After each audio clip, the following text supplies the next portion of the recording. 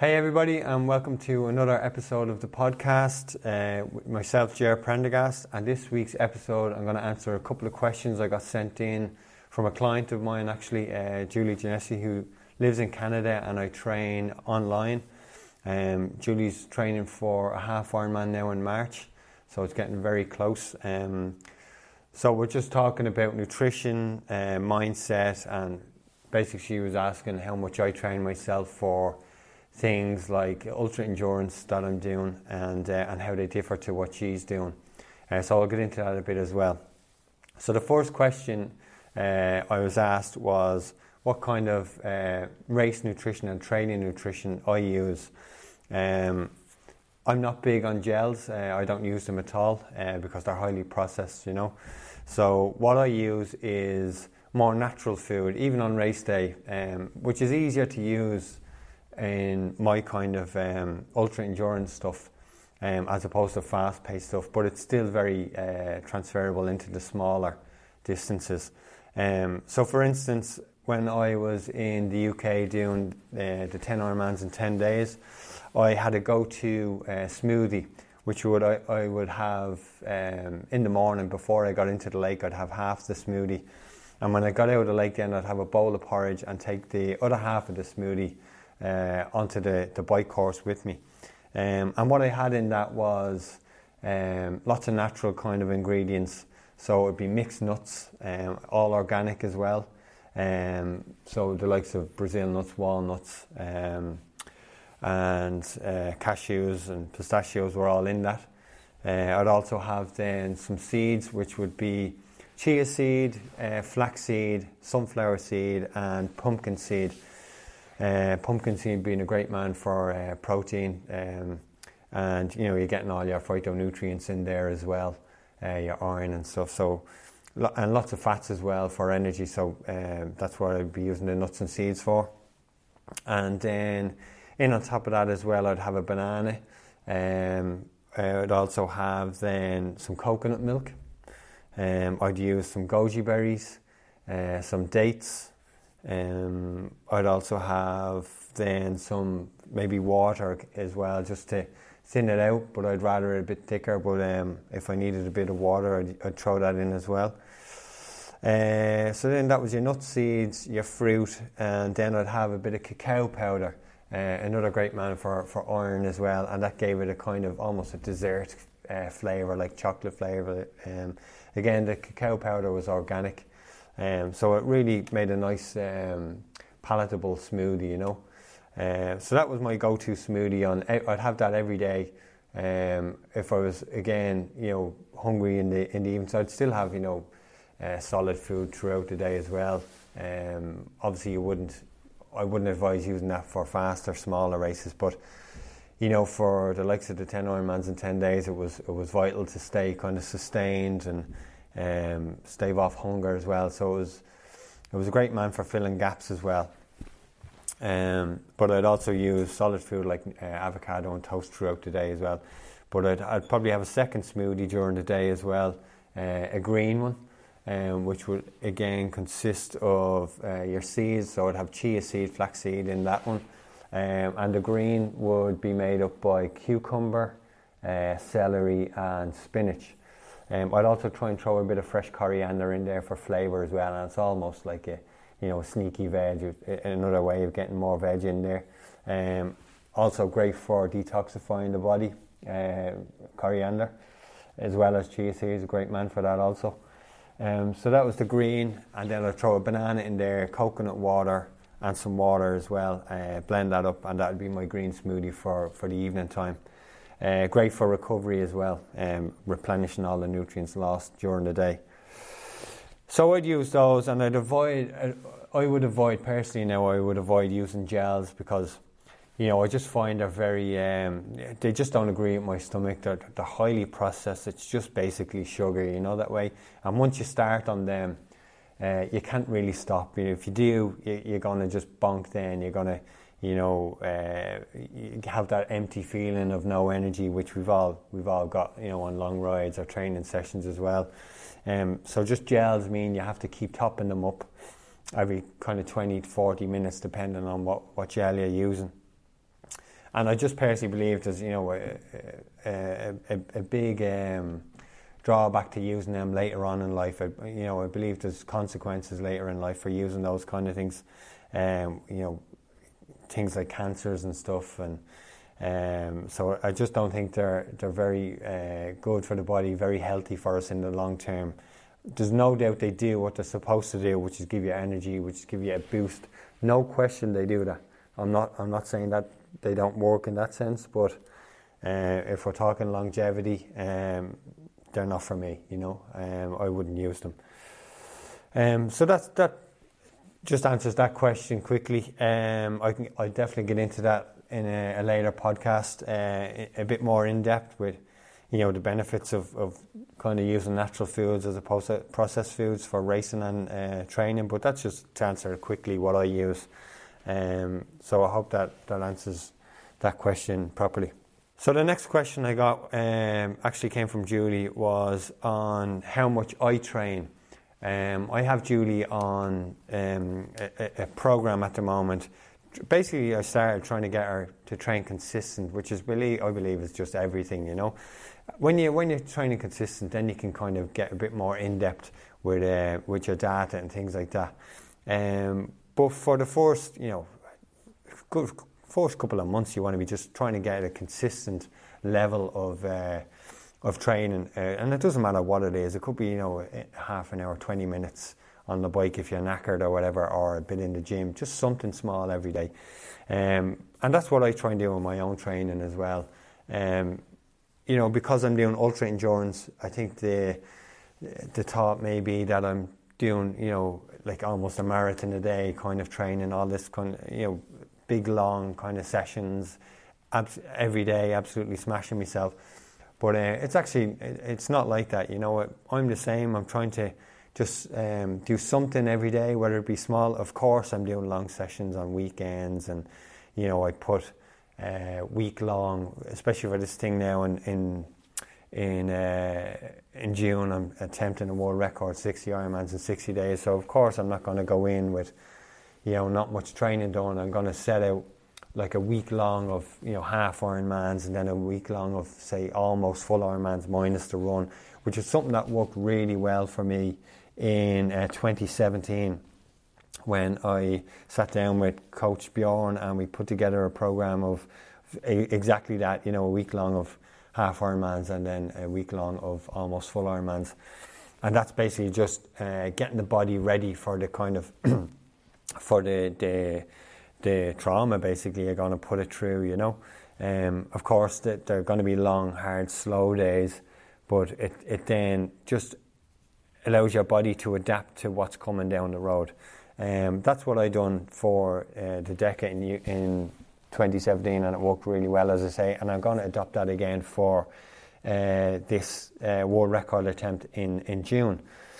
Now, obviously, it's 60 Ironman days is 6 times what I've done before, so it's a big ask. It's it's massive. It's a massive challenge, but that doesn't mean I'm going to tire out my body, absolutely wreck myself before I even get to the start line. So it's it's being smart. It's trying to get in good distance without kind of overdoing it, overtraining, and even developing injuries in the body, or weaknesses in the body that lead to injuries. So I'm going to try and train similarly like I did for the DECA. I'm not going to do too much, again, to try and stay a bit fresh.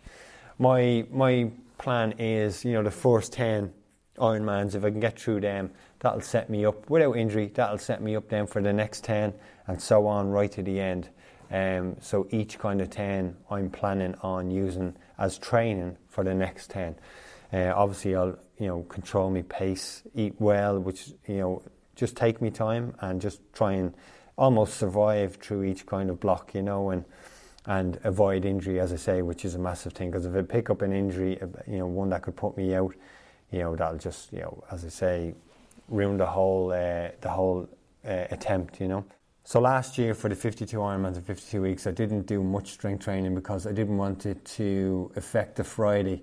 Now, I probably could have done it and probably should have done it. So that's something I might have changed last year. So I'm going to adopt it now this year, do a bit more strength training and try and kind of almost make my body bulletproof and a bit stronger for the long, slow, hard days. That's going to have a big impact on my body. Like obviously, especially the running part. 60 marathons in 60 days alone is a lot on the body. So I'm just going to try and bulletproof the body a bit more, and hopefully that'll help for the world record attempt. On top of that as well, of course, I'm going to do a lot more cycling. I'll be on the bike, I'd say, down there for probably 9 hours a day, 10 hours a day, depending how I feel. I don't want to do them too fast, obviously, because I don't want to take too much out of my body. But I think my main training this year will be probably more on the bike and in the pool as opposed to the running. Again, last year I didn't do too much running because I didn't want, for the same reason, I didn't want to, cause an injury or put too much stress on the body. So I'm going to do that again this year, and because it worked well last year, So I'm going to try do that this year. Not too much running. Obviously, I'm running 3 times a week. I'm doing that with my run club actually, but they're not long. The short, sharp sessions, the Monday and Wednesday, and then a bit of a longer one on a Friday. So that'll do me for now. And if I feel I need to do more running, I will. But I think that might work well. In the pool, then I'm doing at least 2 sessions, 3K at least, and then on the weekend I'm going to throw in a long session. It's in a lake, so I don't feel I need to do any sea swimming at all this year. So yeah, I'll just be mostly in the pool. I'll get down to Lilliput in those long weeks I explained earlier, and do a bit of swimming in the lake to, acclimatise, if you want to call it that. And then that's pretty much it all covered. The nutrition on top of that, as I said earlier, is massive. So I want to, eat as I'm training the same as when I go down to Lilliput. So it'll all be the same stuff I'm using now, which will be smoothies and lots of fruit and veg. I hope that covers that question. The next question I got then was on mindset, and basically what kind of mindset I have and use for those ultra endurance events, and if it can be used basically in any event. And of course it can. But basically, mental strength and mindset is something that's, it's developed over time.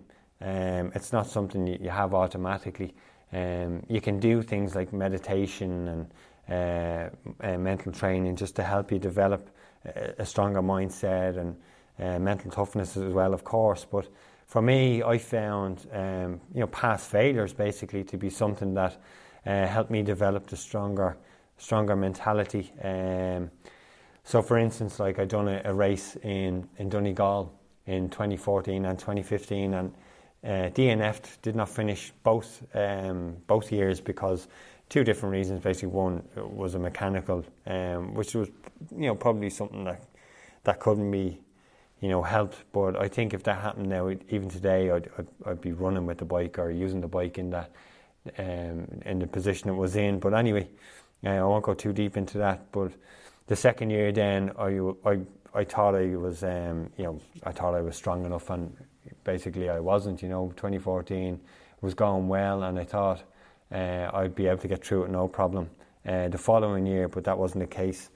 So I trained harder and used those 2 failures as as motivation to train harder and be stronger mentally the next time round. So 2016, then I went up to Donegal. I was definitely in better shape. I knew nothing was going to stop me. I was mentally much tougher, much stronger, and ready for anything that was going to almost put me out of the race. And a few things did. The weather wasn't great. A couple of punctures and things like that. But no, I was ready for all that in the mindset, and pushed on and finished a 24-hour race in 20 hours. And that's even with like 45 minutes, 47 minute transition. So I could have done a lot better time-wise, but my goal for that year was to just get through and basically conquer that beast that was the race in 2016. Similarly as well then, I took those kind of those past failures, that race in particular as well, to help me get through another tough scenario, which was Challenge Galway 2015. I think DNF'd in the race in Donegal in early March, and then it was June 2015 for Challenge Galway. I think it was June. And I had an absolute nightmare on the bike where I had 6 punctures, back to back. Like, it was an absolute disaster. I'm not great mechanically with a bike anyway, but I had people on the side of the road trying to fixing the punctures as well, and it was still, I was still getting punctures, and it was just a metal shard in the tyre that just kept repuncturing every tube I put in. And it wasn't even it wasn't like it was going to the rim, the puncture. It was just going soft and softer and softer, and I was trying to pump it up just to get a few K down the road. But I was not stopping. I was going to make sure I finished that race, and that was down to the past failures that I had that helped me develop a much stronger mindset. Even at one stage then I was out of tubes, and I actually just started running with the bike with 60k to go. In my head I was going to run for the rest of that bike section. Luckily enough now, a car passed and they had a spare wheel, so I stuck that on and got to the end of the bike section and then hammered home the marathon. But as I say, that's all down to developing a strong mindset and a strong mentality over time. And that of course is from past failures. Failures are something that definitely can be used as a positive and to your advantage. If you fail at something, most people will think they can't complete that particular target or goal another time. But basically, you should use that failure to get stronger, get better, and go back and complete your goal or race or whatever it is the next time round, just with better preparation and a stronger mindset. So I hope you found this episode of the podcast helpful, informative, and maybe even a little bit motivating. If you did, it'd be nice if you could just leave us a 5-star review on Apple iTunes, or even on Spotify if you can do it there. This will just help the podcast grow and reach a few more people, and it'd be great to get the feedback as well. Or you can even just send me a message on Messenger, Facebook or Instagram or whatever. Send me some feedback or some questions for future podcasts as well. That'd be really cool, and hopefully that'll help then improve the podcast, and we can all benefit from that. All right, thanks again for listening.